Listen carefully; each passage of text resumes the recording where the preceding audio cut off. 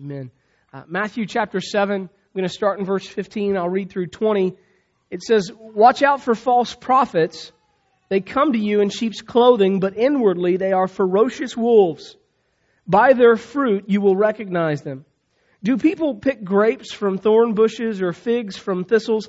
Likewise, every good tree bears good fruit. But a bad tree bears bad fruit. A good tree cannot bear bad fruit, and a bad tree cannot bear good fruit.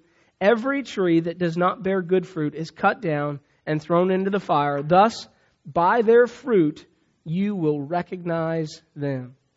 By their fruit, you'll recognize them. 4 things I want you to see this morning as we study this text about 2 types of trees, as Jesus is warning about false prophets. I want to begin with this one, and maybe you missed it, but it's really, really important. The first thing I want you to see this morning is that there is a standard of truth. There is a standard of truth. In verse 15, when Jesus says, "Watch out for false prophets," when he says watch out for false prophets, he's implying that there is indeed a standard or a measure of truth by which their teaching is deemed false, right? Mainly the Bible, guys. He says, watch out for false prophets because there are people that are coming amongst you and they're going to be bringing a different kind of gospel than the gospel that the pages of Scripture will teach, okay? And that's a big deal. That's why doctrine is so important, because not every gospel that you hear is the true gospel. And I want to tell you guys, today we live in a day and age like none other where people don't really even know what the gospel is anymore because there are so many false gospels. And I just want to talk about a couple of them with you this morning. I joked with the early service that we could have stayed right here on this first point all morning. So let's just talk about a couple of those false gospels. The first one that comes to mind for me, guys, is the false gospel of good works, right? That gospel that says that you can earn your way into the presence of God, right? And you've kind of heard the summation of the gospel that basically we all know that we're bad people, right? We're all sinners, and that God is good and that God is holy. Therefore, if I want to go to heaven, I've got to be good enough for God. That's how this gospel goes. And of course, what that means, the way we figured it out is that our good stuff has to outweigh our bad stuff by a certain amount. We're not really sure what that amount is, and that's where all the fear comes in, where people laying on their deathbed are gripped with fear, not knowing if they've been good enough for the gospel of good works. And so I want to tell you that that's a false gospel, and I want to show you why it's a false gospel, because when you take that gospel of good works and you lay it up against the standard of truth, which is the Bible, some things become very apparent. Number one is the truth that apart from Jesus, you can't have good works. Right? So you got to start there. Somebody says, listen, my good works have to outweigh my bad works. I start here and say, listen, there's no such thing as good works. That's a fallacy apart from Jesus. Ephesians 2:9-10 says, for we are God's workmanship created in Christ Jesus to do good works, which God prepared in advance for us to do. But you can't take the Christ Jesus out of that phrase. You can't take Christ. It's prepared in Christ Jesus to do good works. We're made in Christ Jesus. So without Christ Jesus, there are no good works, right? I think Isaiah says it this way. Isaiah 64:6, he says, all of our righteous acts are like filthy rags before God. So hear me now. Apart from Jesus, there are no good works, none whatsoever. Now here's the deal. If you could produce good works apart from Jesus, which you can't, but let's say that you could, the Bible goes further and says those good works which you can't really produce, but you think you can, those good works couldn't save you anyway, right? Ephesians 2:8 says, for it is by grace that we've been saved through faith. And this is not from yourselves. It's the gift of God, not by works, so that no one can boast. So the Bible says, even if you could produce good works, which you can't apart from Jesus, but if you could, those good works couldn't save you.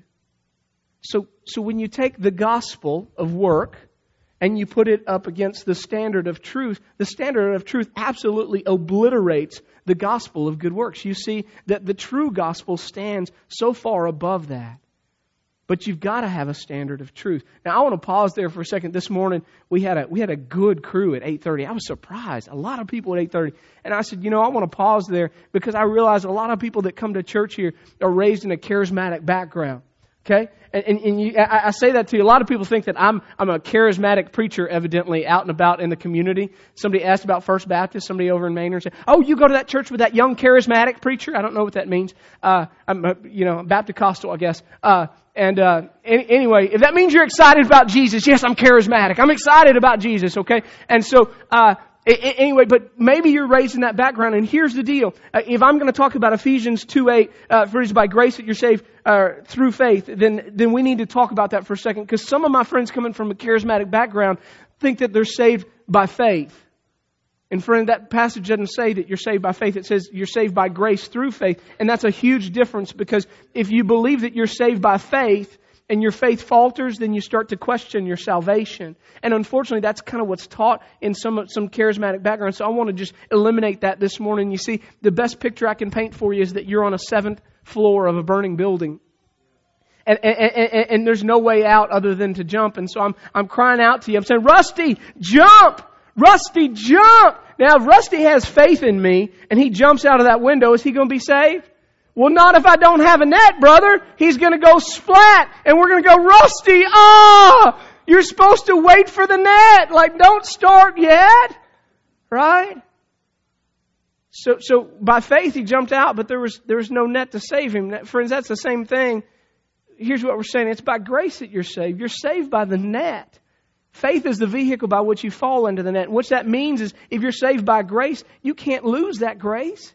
You can't lose the grace of God. You can't lose your salvation. Faith is the vehicle by which you fell into it. So if your faith wavers, you're still saved, because it wasn't the faith that saved you. The faith is what allowed you to fall into the grace of God. You follow me? Okay? So we got to clear that up. So here's what I'm saying to you guys. There are false gospels out there. One of them is that false gospel of work. But when you hold it up against the standard of truth, it's obliterated. Let's talk about another false gospel. I want to talk to you about the false gospel of Mormonism. Somebody said, Pastor, I didn't know we were going there. We're going there, okay? Here we go. Ready? Get ready. We're going to be educated. Let's start with this. Do you know that Mormons are not monotheistic? Monotheistic means you believe in one God. Mormons are not. They believe in 3 gods. To them, there's the Father, He's God, He's separate. There's the Son, He's God, He's separate. There's the Holy Spirit, He's God, He's separate. Now, again, let's hold it up against the standard of truth. Deuteronomy 6:4, Hear, O Israel, the Lord our God, the Lord is one. The Lord is one. Let's hold it up against the standard of truth. John 10:30, Jesus says, I and the Father are one. I and the Father are one. Friends, we worship one God in 3 persons. It's the Trinity, Trinitas in Latin. That's where it came from. We walked through all this early church father. I'm not expecting you to understand. I'm just saying that we serve one God in 3 persons who lives communally in community together at all times, does everything together, and doesn't do anything separate. It's not modalism where the Father did this and then the Son did that and then the Spirit did that. Always working in unity. Always. That's the God that we worship. So you take what they believe and you put it up against that. Now let's go on. I want to talk to you about the Gospel of Mormonism a little bit. Gospel of Mormonism tells you that God was once a man. Okay? And this man became God. This is where they get their view that you too, therefore, can become God. And when you do become God, men, I'm only talking to the men, ladies, it doesn't count for you.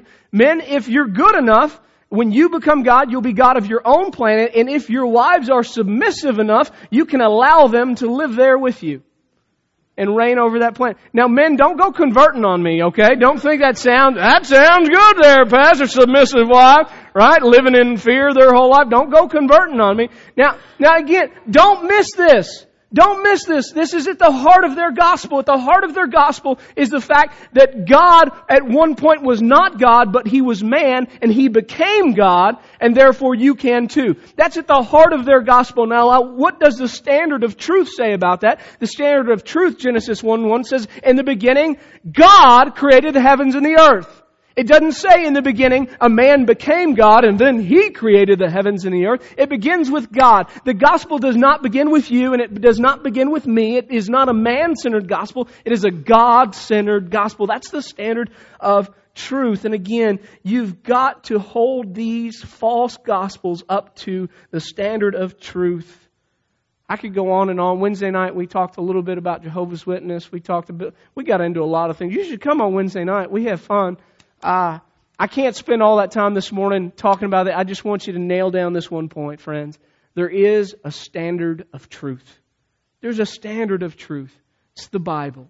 It's the Bible. And we'll talk a little bit here in just a moment about why we need to hold to that standard. Number 2. According to this text, the great danger is not that there are wolves in the world, but that there are wolves in the church.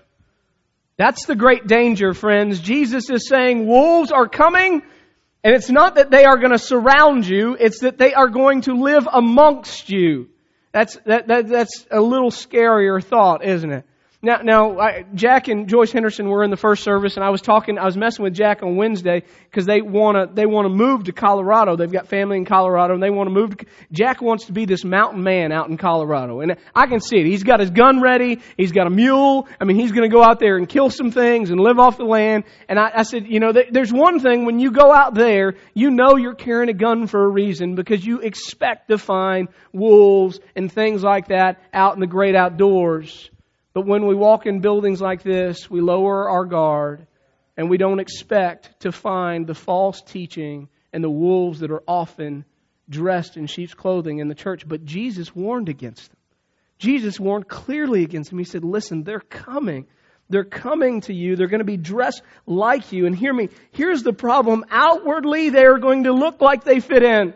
Outwardly, from a distance, their teaching might even seem very eerily similar to that of the true Bible. But upon closer examination, we will and should find them false. And there's a great word picture here that the New Testament hearers would have gotten that we missed today, but I'm going to reintroduce it to you. This is what Jesus says at the end of this here. He says in verse 16, by their fruit you will recognize them. Do people pick grapes from thorn bushes or figs from thistles? Now that makes no sense to us, completely lost on us. We don't live in the wilderness. We have no clue what Jesus is talking about. But check this out. There was a thorn bush. There still is a thorn bush, actually. It's called the buckthorn. Now I want you to look at the fruit of the buckthorn. What does that look like to you? Looks like grapes, right? Jesus said you don't pick grapes from thorn bushes or thorn trees, right? You don't pick grapes. Now, this is what he's talking about. He said, now look at that. That fruit looks like a grape. It looks just like a grape. Guess what? It has lots of protein in it, but the second that you bit into it, you'd figure out something. It doesn't quite taste like a grape. You want to know what these are usually used for? Dyes and inks. Ew. You grabbed a handful of those and tried to make you some wine, you would not be making a lot of money, okay? Not choice wine right there, the buckthorn. Not what you want to get into. This is what Jesus is saying. He's saying, listen, on the exterior, on the outside, these people are going to come to you. And the teaching that they have for you, it's going to seem so similar. But in the end, it's a completely different berry, brother. On the end, what's on the inside, it's completely different what's at the heart of it. Now that leads to a very natural question. Pastor, if that is the case, how do I tell the difference? Right? How do I tell the difference? Well, let's talk about a couple of ways that you can tell the difference. And there are many more, but a couple of ways you can tell the difference between the true gospel and a false prophet, okay? Number one, we talked about this last week. We read the Bible in context, right? We talked last week about two what? Two roads, two paths, right? One of them was wide, where everybody could go down it and do whatever they wanted. There were no restrictions, right? But the other one was very narrow. I want you to hear this clearly. The false prophet doesn't have a narrow way. The false prophet doesn't preach a narrow way because a narrow way is not popular. And the false prophet longs to be popular. That's their aim, is to be well received by men, not necessarily by God. And so their aim is that popularity. There's no narrow way. I love what Martin Lloyd-Jones says about the false prophet. Hear this. It's a tough quote, but wrap your mind around this. He says, it's a teaching, the falseness of which is to be detected by what it does not say, rather than by what it says. I'll read that again. He says, it's a teaching, the falseness of which is to be detected by what it does not say, rather than by what it says. It seems to say all of the right things, but it never says any of the vital things. You hear me? It has a lot of Bible coverings, but it never teaches the great necessary truth that Jesus Christ and Him alone is the way that you can be saved. It may talk a little bit about the goodness of God. It may tell you that God loves you. It may tell you that God has a plan for your life. It may tell you that God wants you to live a certain way, but it doesn't tell you how to live that way. And that's namely by coming to an end of yourself because you're a sinner and crying out to God because you need a Savior. And His name being Jesus Christ and Him alone. It doesn't provide the narrow way. Maybe that's bringing to mind, even as we say that, some of the people you've heard on television or on the radio. Secondly, I tell you that false prophet, they preach a comfortable Christianity. We talked about this last week, that Jesus said, you want to come after me? Fine. Follow me. But I have no place to lay my head. Right? He never says it's going to be easy. But that's exactly what these people talk about. For them, it's all goodness. It's all overcoming. It's all abundance. It's all blessing. But I want you to hear what God thinks about that kind of preaching, okay? See, they had this problem back in the days of Israel too. Turn with me to the book of Jeremiah chapter 23. Jeremiah chapter 23. Jeremiah is right after the book of Isaiah, folks. If you're looking for it, Jeremiah chapter 23. I'm going to be in verse 16 as you guys turn there.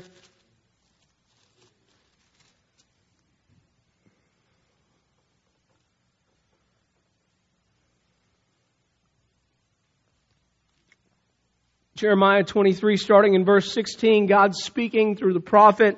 He says, this is what the Lord Almighty says. Do not listen to what the prophets are prophesying to you. They fill you with false hopes. They speak visions from their own minds, not from the mouth of the Lord. They keep saying to those who despise me, the Lord says you will have peace. And to all who follow the stubbornness of their own hearts, they say, no harm will come to you. But which of them has stood in the counsel of the Lord to see or to hear His word? Who has listened and heard His word? See, the storm of the Lord will burst out in wrath, a whirlwind swirling down on the heads of the wicked. The anger of the Lord will not turn back until He fully accomplishes the purposes of His heart. In days to come you will understand it clearly. I did not send these prophets, yet they have run with their message. I did not speak to them, yet they have prophesied. But if they had stood in my counsel, they would have proclaimed my words to my people and would have turned them from their evil ways and from their evil deeds. Whew. God says these men aren't my men.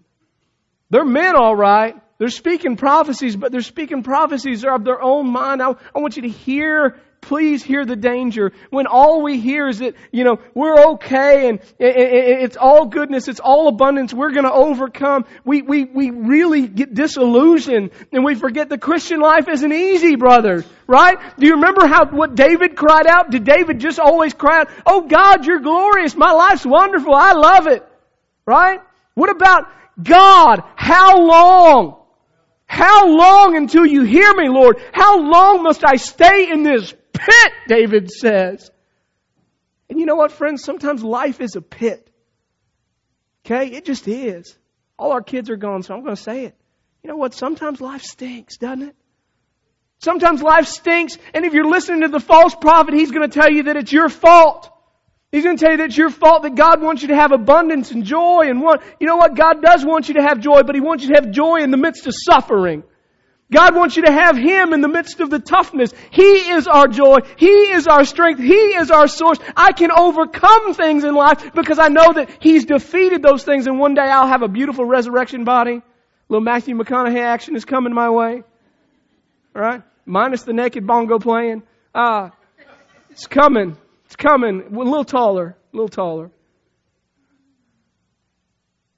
When I say that I've overcome, it doesn't mean that I've overcome all my struggles. It doesn't mean that I've overcome every temptation. It means that I've overcome the penalty of all that stuff. That my God loves me enough to walk with me through the suffering. Friends, this is why Paul rejoices in suffering. This is why James rejoices in suffering. Do you know why? Because it's a portrait of Christ.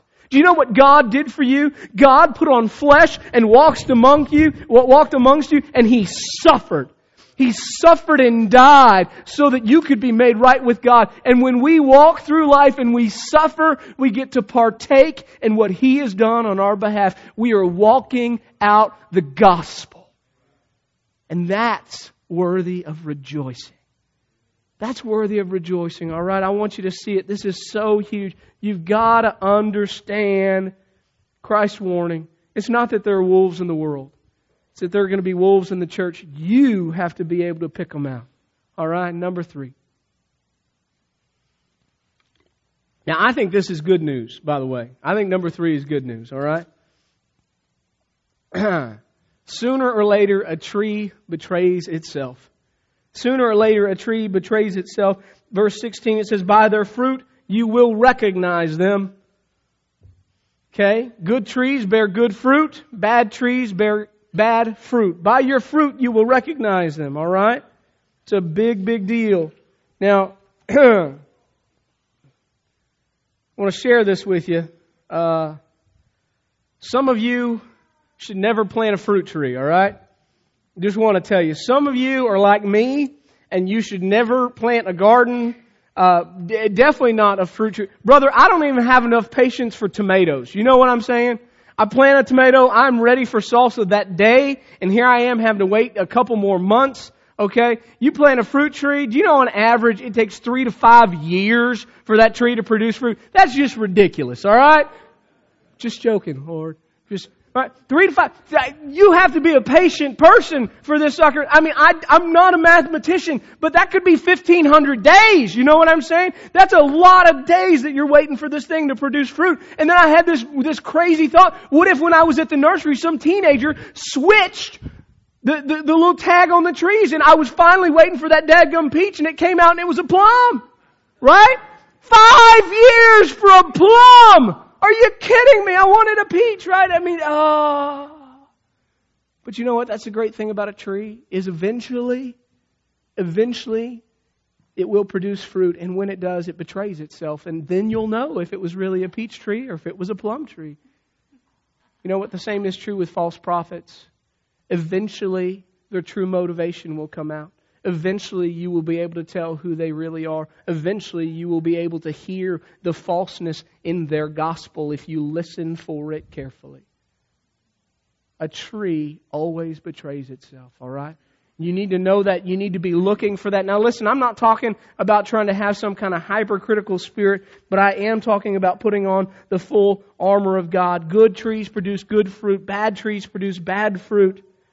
What's deep down will always work its way to the surface. Always. Always. Look for the abuses. Look for the things that they're doing that aren't right. If they're doing things that aren't right, then their message isn't right. Okay? Number 4. Lastly, I want to share with you, according to this text, that real fruit lasts. Real fruit lasts. Verse 19 says, every tree that does not bear good fruit is cut down and thrown into the fire. Good fruit, real fruit lasts. Okay? The Puritans had a great study in this when the Puritan revival came along. They had all these people that were joining the church and being baptized, and they would get so excited. They'd go to this revival, man, they would have this emotional encounter with God. They would be, woohoo, I'm on fire, you know, and as on fire as you can be for a Puritan. And so then they would hop in and they would get plugged in, and then, I mean, they'd get super plugged, they'd start doing things in the church, and then something would happen. They drift away. And the Puritans actually had a label for these people. They called them temporary believers. That label stings a little bit. Here's the reason they called them temporary believers, because there was always unmistakable evidence afterwards that these people had never truly become Christians at all. So here's the portrait. They came and they were affected. They were affected by the Holy Spirit. And they were affected by the Holy Spirit to the point that it sounded good. They could see a different life in other people. They started to try to do it. But though they had been affected by the Holy Spirit, they had never been infected by the Holy Spirit. Friends, it's not enough to be affected by the Holy Spirit. We must be infected by the Holy Spirit. The Holy Spirit's got to come inside of us. We must be born again. John chapter 3, right? Nicodemus comes to Jesus. What must I do to be saved? Nicodemus, you must be born of the Spirit. You've got to be infected by the Spirit of God. That only happens by trusting Jesus Christ as our Lord and Savior. It's not an emotional thing, although emotions can be a part of it. Okay? It's an exchange. We understand that we are sinners, separated by God, separated from God. We understand that there is nothing we can do to make ourselves right with God. And what do? We say, God, I'm a mess. I'm a wreck. Here is my life. And He, in turn, gives us His perfection, gives us His life, gives us His Spirit. It is an exchange. It's an exchange. And that's what we're going to do. Okay, so I want you to see that real fruit lasts. That gives us the application, and then we're done. Just 2 things and we'll be done, okay? Number 1, based on what you heard, I pray that you would accept the standard of truth. Okay? Lee Strobel writes an awesome book called Case for Faith, and in it he tells the story of Billy Graham. And Billy Graham was, of course, before he became the Billy Graham we know, he was doing youth revivals. And he was doing youth revivals with Youth for Christ, and his roommate and ministry partner was a guy named Charles Templeton. And Charles Templeton, by all accounts, was actually a better preacher than Billy Graham. Can you imagine? You following me? Better preacher than Billy Graham, Charles Templeton. More decisions, more people came forward, all this stuff. But something happened with Charles Templeton. Charles Templeton began to be plagued by his reason. And to the point that his reason began to challenge and actually tried to replace the central truths of Scripture in his life and in his heart. And because he and Billy were such good friends, that stuff began to affect and seep its way over into Billy Graham. And so these doubts and these concerns and all this great philosophical reason began to plague Billy Graham to the point that he actually got to the point he said, if I couldn't believe the Bible, I was going to have to walk away. I was going to have to walk away. Now, this is before the Los Angeles Crusade. This is before the beginning of what we know as Billy Graham's ministry, right? It began with that great Los Angeles Crusade. Thousands of people getting saved, big movie stars, all this stuff became the Billy Graham that we know. And here he is, he's plagued by these thoughts about the Bible from his friend Charles Templeton. And so he grabs his Bible one night and this is what Graham says. He says, I was disturbed, if not doubtful. And if I couldn't trust the Bible, I couldn't go on in ministry. And so he grabbed his Bible and he went on a walk one night out in the San Bernardino Mountains. It was just him and his Bible and the Lord. And he began to just kind of walk and meditate. And this doubt and this stuff, it's coming over him. It's washing over him. And finally, he just felt like the Holy Spirit just tore him to his knees, and he fell to his knees in the middle of the mountains as he's out on this walk. He's clenching his Bible to his chest, and this is what he prays. He says, Father, I'm going to accept Thy Word by faith. I'm going to allow faith to go beyond my intellectual questions and doubts. I will believe this to be Your inspired Word. Simple prayer. Billy Graham says he got up and he felt the power of God like he hadn't felt in months. And he went on to preach the Los Angeles Crusade, and the rest is history, friends. Hear me. In a room this size, I think there might be more than 1 or 2 of you that need to pray that kind of prayer about this word this morning. That you need to come before God. Maybe you've been overcome by doubts and reasons, and it has affected your faith journey. Friends, this is a faith journey. And maybe this morning you need to come before God, Bible in hand, and just cry out, Father, I will accept this as Thy Word.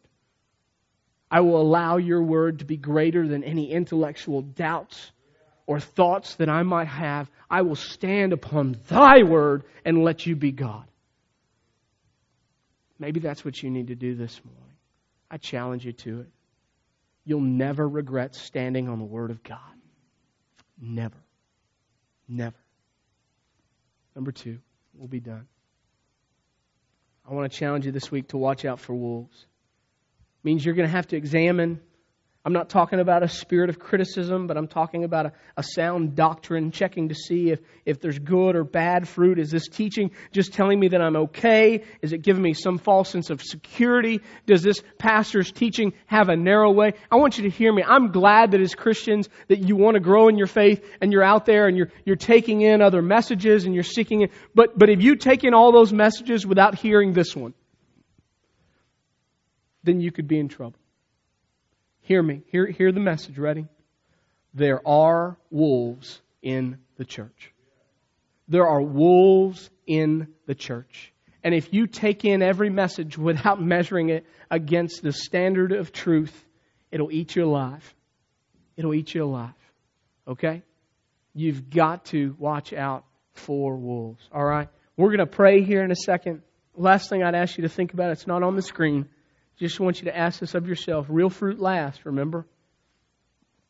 I'm going to tell you this. Before I was ever infected with the gospel, I was affected by the gospel. Dated a girl in high school. She seemed to be a nice girl. Family was nice. She told me I had to come to church with her if I wanted to keep dating her. Right? It's Church of Christ. One day she said, "You're getting baptized next week." Not joking. She invited my mother to church and she stuck her foot on my thigh and pushed me out into the aisle. As I stumbled forward and the pastor said, "Son, I understand you're coming to receive Christ." I was like, "I'm walking the aisle, whatever, brother." Baptize you that day, by the way. You should remember to take off underpants if that's going to happen. It's a little awkward when you walk and your pocket's wet, I'm just saying. I want you to hear me clearly. I was affected by the gospel, but I was not infected by the gospel. I was not saved. If I would have died at any point from there, between when I accepted Jesus Christ as my Lord and Savior, I would have gone to hell. I promise you. Don't live under a false sense of security. Real fruit is fruit that lasts. There's a huge difference between hearing the gospel and believing the gospel and changing paths. We talked about it last week. There's a huge difference between being affected by the gospel and being infected by the gospel. When the Holy Spirit of God comes into your life to live and dwell there, you will know it. You will know it. And maybe you're here this morning and you just don't know it. Let's nail that down today. What do you say? Let's nail that down today. Let today be the day of your salvation. Would you guys